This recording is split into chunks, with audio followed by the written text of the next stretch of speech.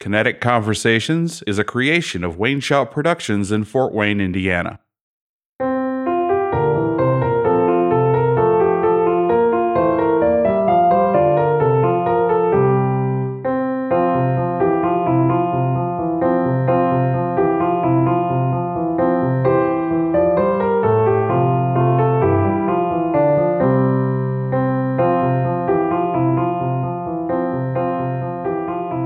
Hello, and welcome to Fort Wayne Ballet's Kinetic Conversations. Today, we're speaking with Fort Wayne Ballet Artistic Director Karen Gibbons-Brown in a show we're calling Creating Classic Fairy Tales, Myth, and Ballet. So while the best-known ballet in America is arguably The Nutcracker, there are others that always pique familiar interest and sometimes share the light as a classic. Today, we will talk about that in the context of Sleeping Beauty, and hopefully we'll learn something new and interesting in the process. So welcome back, Karen. Thank you so much for having me today. Let's paint the picture and start by talking about Sleeping Beauty. Will you talk a little bit about its creation in 1890?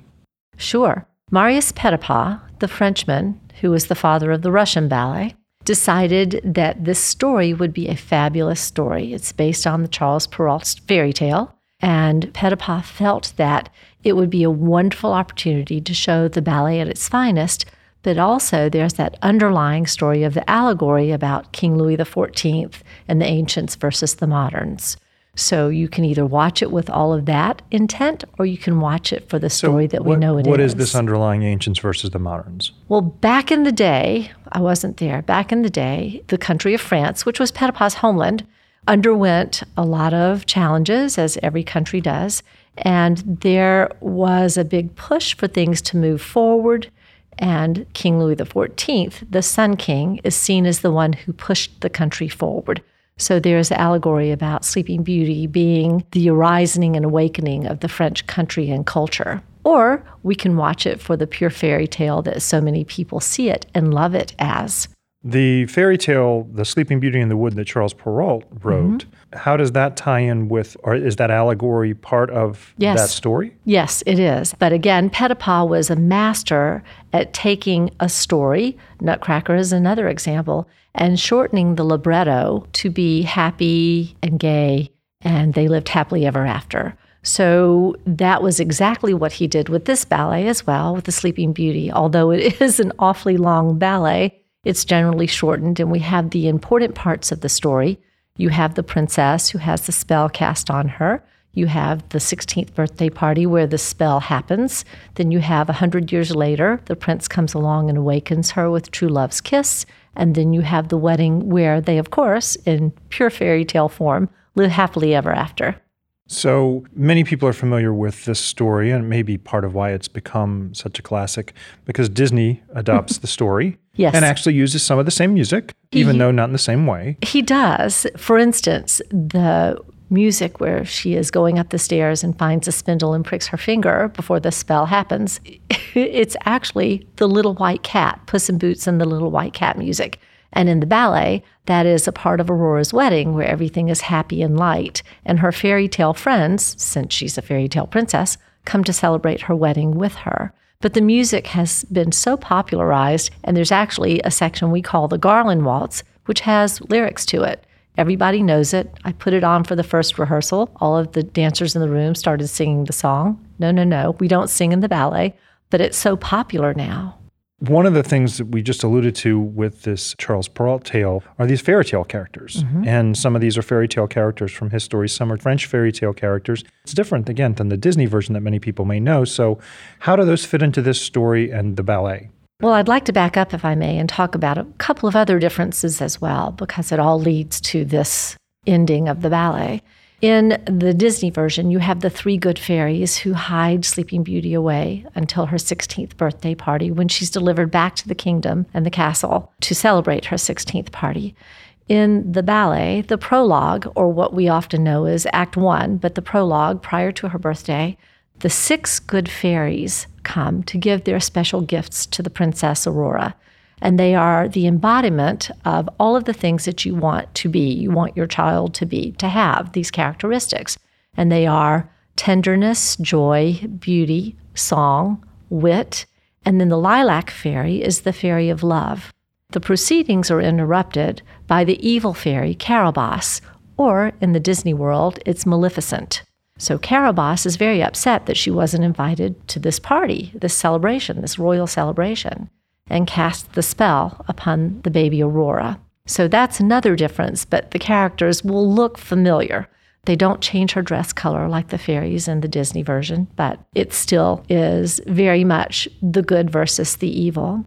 When you get to the fairy tale characters in the wedding scene, they are her friends, or the fairy tale creatures, as you mentioned, and they are from different countries. So you have Little Red Riding Hood and the Wolf, which is not a French fairy tale originally. You have the Bluebird, or the Bluebirds, the prince and princess, and that's a Russian fairy tale where the princess, Florimunda, has a spell cast upon her, and then the prince, Florimund, comes and saves her from the spell, and they fly away together. So you have a world, so to speak, a worldwide representation of the fairy tale characters that Petipa wove into his story of the Sleeping Beauty. He loved to travel to different countries. He loved to get dance moves and character moves from these other countries and really relished in their culture and tried to bring it back into the Russian ballet that he was so prominent in creating. So one of the other things about these Tchaikovsky ballets, the big three, the Swan Lake, the Sleeping Beauty, and the Nutcracker, when they premiere, they have different levels of success, but none of them are hugely successful out of the gate. Right. And over time, they've now become these sort of quintessential masterpieces that people are familiar with and are sort of building blocks that are as close as ballet has to Beethoven Ninth Symphony kind of relationship that orchestras have. So why has that evolved that way in the last 100 years? Well, I think to your point about them not being terribly successful on their premieres, I think that in part, Petipa felt obligated to do something new and creative in every production that he did, not just create the ballet, but present something that had never been seen on stage before. So for instance, in the Nutcracker, which we all know and love, he cast children in children's parts. And that was a first. Everybody said it would be a dismal failure. Well, over 100 years later, that wasn't quite right. It was not a dismal failure. His new thing in The Sleeping Beauty was in the scene where you have the courtyard and Aurora's 16th birthday party, there were actual working water fountains. Very lush, very opulent. It was a very full set. It was its own piece of art in itself. And that has become unwieldy for companies to present it that way. That was nixed pretty early on in its career. But again, Petipa created something new every year. And there was a giant treasure trove of works that he created. So if you didn't really love it and right away, you had another one that you loved. It has a lot of staying power for a couple of reasons. Far more staying power than another ballet, The Pharaoh's Daughter, for instance. There are several. We could go down the list. Because it appeals to everybody, the young and the young at heart. It is good versus evil. True love wins. It's an escapism piece, and no matter what point in our world history we're in, we're always looking for something to escape into that is joyful and happy. And from the dance perspective, I feel why it's had such longevity is you can actually begin your career in Sleeping Beauty and end your career in Sleeping Beauty and do all of the parts in between. For instance, there are children in Sleeping Beauty, but not in prominent roles. They carry the queen's train. They are the pages to the queen and the king. So you start walking on and getting used to the stage. You move into the corps de ballet pieces, the garland waltz, the nips in the vision scene, for instance. You graduate to a soloist, which may be a good fairy. I'm giving the female perspective here, obviously. And then you can move into the lilac fairy, which is the second ballerina of the company, and then Princess Aurora. So you groom your technique in all of these different parts of the ballet.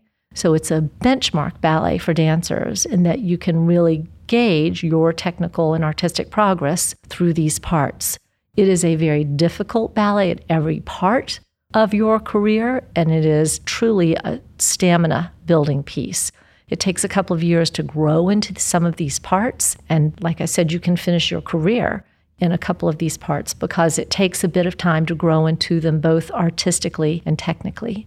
So taking a step back, too, about the creation of these three ballets, we're talking about Sleeping Beauty today, but Marius Petipa and Tchaikovsky worked together in some fashion 3 times. Right. And I know we've talked earlier in some of these other podcasts about the way Petipa creates and the way Tchaikovsky, but having worked together 3 times, are there any things that you begin to see through those ballets that grow in terms of maybe the partnership working differently or better? Because regardless of whether you work closely, if you work with somebody 3 times in some capacity, you get to know them as well, or you get to see something. Do you see any of that? I do, actually. Interesting question. Sleeping Beauty was the middle of that. Swan Lake came first, horrible failure, didn't relive again until in the 1800s. So it was from there, Sleeping Beauty, Swan Lake, and Nutcracker. And I think that you do see a lot of similarities in form, not necessarily in choreography, but in form. And I'm quite sure that Petipa had a handle on what he wanted to present technically and artistically prior to his conversations with Tchaikovsky. He very much directed a lot of the composition, which I can't imagine Tchaikovsky relished that at all times. Not being a musician, I don't know that. I can't imagine he did. But there are thematic pieces that he has in all of his ballets. And formula-wise, Petipa created the formula for what we know as the Grand Pas de Deux. So all of his ballets have a Grand Pas de Deux, usually the last one in the ballet, for the 2 leads, the male and the female lead. And it has the formula of the entrada, the adagio, his variation, her variation, and the coda. So some of those formulaic pieces that he was creating in his tenure at the Russian Ballet very much are prominent in all of his works. So you mentioned, too, that Petipa would bring different elements to each ballet, like the fountains that were in this particular ballet when it was premiered. The other thing that, as we're talking about these fairy tales, and we're also talking about the grand production, we're lucky to be doing this as a partnership with the Philharmonic. So we have the live orchestra. Yes. And that adds an element whenever you have live music for something like this for theater. But there are other elements, too, that somewhat are iconic, like when you think of Swan Lake and the castle that falls and some other elements. What grand elements do you normally associate with Sleeping Beauty, whether they're completely pulled off or not, but are the things that are special to the production side of this ballet? Well, I think The Good Fairies is something that's very special, and the creation of that particular part of the ballet in the prologue doesn't have the same kind of formula in any of his other ballets. So that is something rather special. I think also the 100 years later part of this presents a challenge, not just technically set-wise, but costuming-wise also. So I think that's something that's also different. And I think although there are pas de deux and duets and solos all throughout, there still is only one grand pas de deux in the ballet. And I think that it is the pinnacle of his choreography. It's purely classical. I'd also like to point out that if you were to see this ballet anywhere else in the world and you saw the grand pas de deux, or what we call the Rose Adagio, it would be, with very few elemental exceptions, the same everywhere in the world, which is a part of why it has that benchmark designation. Everybody does the same choreography for this, so how do you manage it? How do you, stamina-wise, technically, artistically, what is the integrity of the movement? What is the integrity of your character at that particular point? I think that's a part of what makes Sleeping Beauty such an amazing piece. We don't have the liberties and the freedoms to change it like we do with Nutcracker, which takes on its own tenor depending on your community and the choreographers, but Sleeping Beauty is what it is, and you'll see the same ballet, with few exceptions, anywhere in the world. So the other thing was to talk about the music and telling the story, the characters. One of the things that's interesting about this ballet is you have 2 themes. You have the good with a lilac fairy, and you have the evil with Carabosse. It's called a leitmotif in music. And basically, every time you hear it, you know the character. When you talk about ballets and tools that tell the story, give some other examples of perhaps that tool and used. I mean, I can't think of it in Nutcracker, but Swan Lake, is that employed? I know you have the classic theme when you hear the swans, but is that really used the same way? And if not, are there other examples of this leitmotif, good and evil, that's used?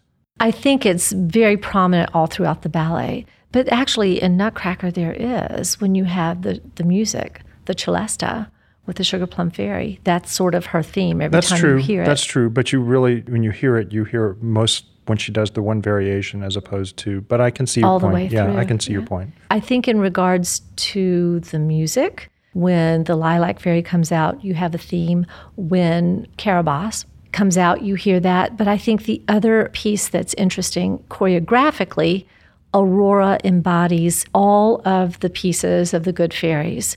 So throughout the ballet, by the time, it's been an amazing rehearsal process because they've had to learn, the Auroras have had to learn the fairy variations.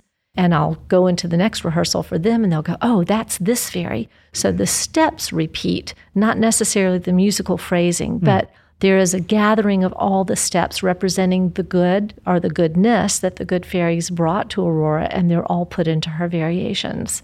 It's really fascinating. Well, if that's the case, that when I talk back about Petipa and Tchaikovsky, obviously the music has those themes. If you're telling me the steps do, there's obviously a leitmotif in terms of the steps. So the conversation must have taken place at some level because you wouldn't be carrying those things through unless you were thinking about good and evil and ways to represent them. I suspect that's true. So talking and jumping a little bit ahead related to classic ballets or this idea about myths and fairy tales that have elevated themselves and maybe carry through in terms of what is now seen as classic ballet repertoire.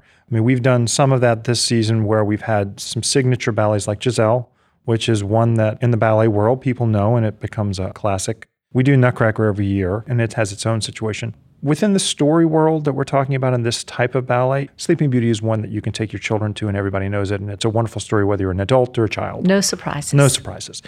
But when we talk a little bit about that fairy tale and the myth situation, what other ballets play into that role in terms of a, maybe not as well known a classic, but plays the same type of role in terms of the place it has in history, and when you see it come up in certain repertoire or certain seasons, you go, oh yeah, that's one that fits that mold.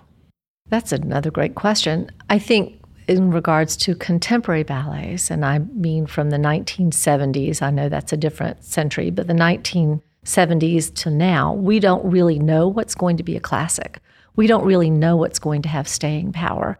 I think there are pieces that we've done here that will remain in play 100 or more years from now, but we don't really know that.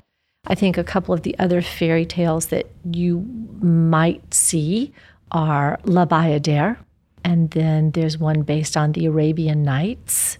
There is Raymonde, and that's enjoying a resurgence as well. I think you also see Coppelia.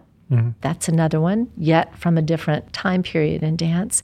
But I think moving forward, I think you'll have some of those as we get to the 20th century. I think something like Balanchine's Serenade will last for centuries because of its intent and the way it was worked. I think some of Mr. Arpino's pieces will do the same. I think the trick, and we have this conversation quite often in our dance history class, how do you continue to make these pieces look new and fresh without becoming a museum? And it's important that we do these pieces because they're a great training ground for today's dancer. If you can do some of these ballets, Sleeping Beauty, Swan Lake, etc., you can do any of the contemporary things that come your way just because your body is trained and prepared to do so. But what from this more contemporary movement is going to move forward, I don't know. I'm curious. One other question sort of along the lines of the continuum. When we talked about Giselle and when we've talked about other ballets where they fall in history based on the technique, where things are within the field. So with Giselle and the long tutus and the various differences in terms of the classic elements of that period and what that says. And now you've got a ballet that's at a different period. And we've talked as well about what happens in the 20th century and then now the 21st century.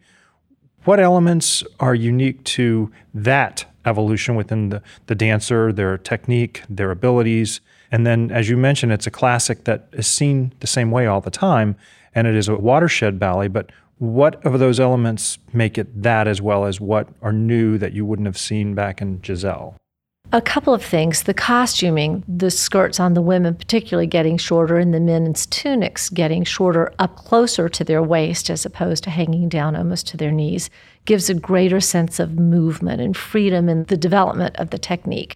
So today we call it the extreme movement, the legs super high, the multiple turns. But in the day, that wasn't necessarily the way it was. And interesting, you want to geek out here for a moment in ballet history.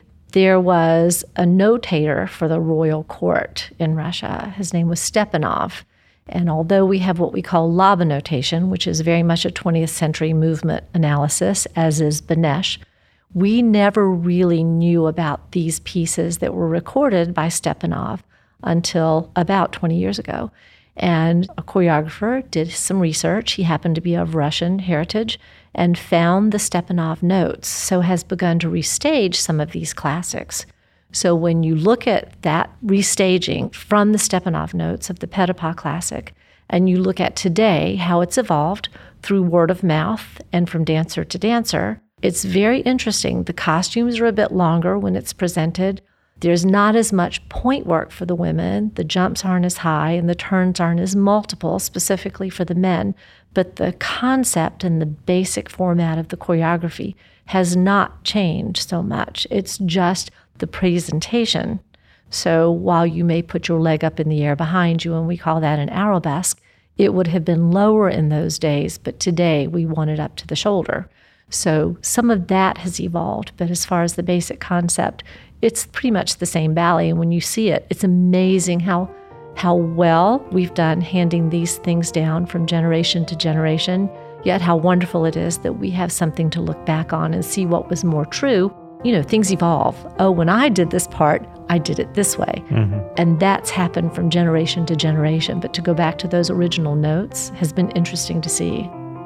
Well, it's always nice to see a classic come to life. And as we've talked about today, I think being able to share that for multiple generations and experience that in a consistent way is part of what makes fairy tales so much fun. And I think probably what makes The Sleeping Beauty one of those beloved things to share and to see. So it has something for everyone. Exactly. So with that, Karen, thank you for being here today. Thank you. The Sleeping Beauty performances are April 22nd through 24th at the Arts United Center, along with the Fort Wayne Philharmonic and its partnership with the Fort Wayne Ballet. You can purchase tickets by visiting the Fort Wayne Ballet website, the Philharmonic website, or calling the box office at 422-4226. Kinetic Conversations is brought to you by Fort Wayne Ballet and Wayne Shout Productions. Our guest was Fort Wayne Ballet Artistic Director Karen Gibbons-Brown. Our producers are John Dawkins and Jim Sparrow. We'd also like to thank John for his original music, which starts and ends the show. And if you'd like to receive notifications on future podcasts, please like the podcast and go to fortwayneballet.org to sign up for notifications on performances, podcasts, and more ballet news. You'll also find a library of past episodes on our website and the menu of options. Until next time, I'm Jim Sparrow, and thanks for listening to Kinetic Conversations with Fort Wayne Ballet.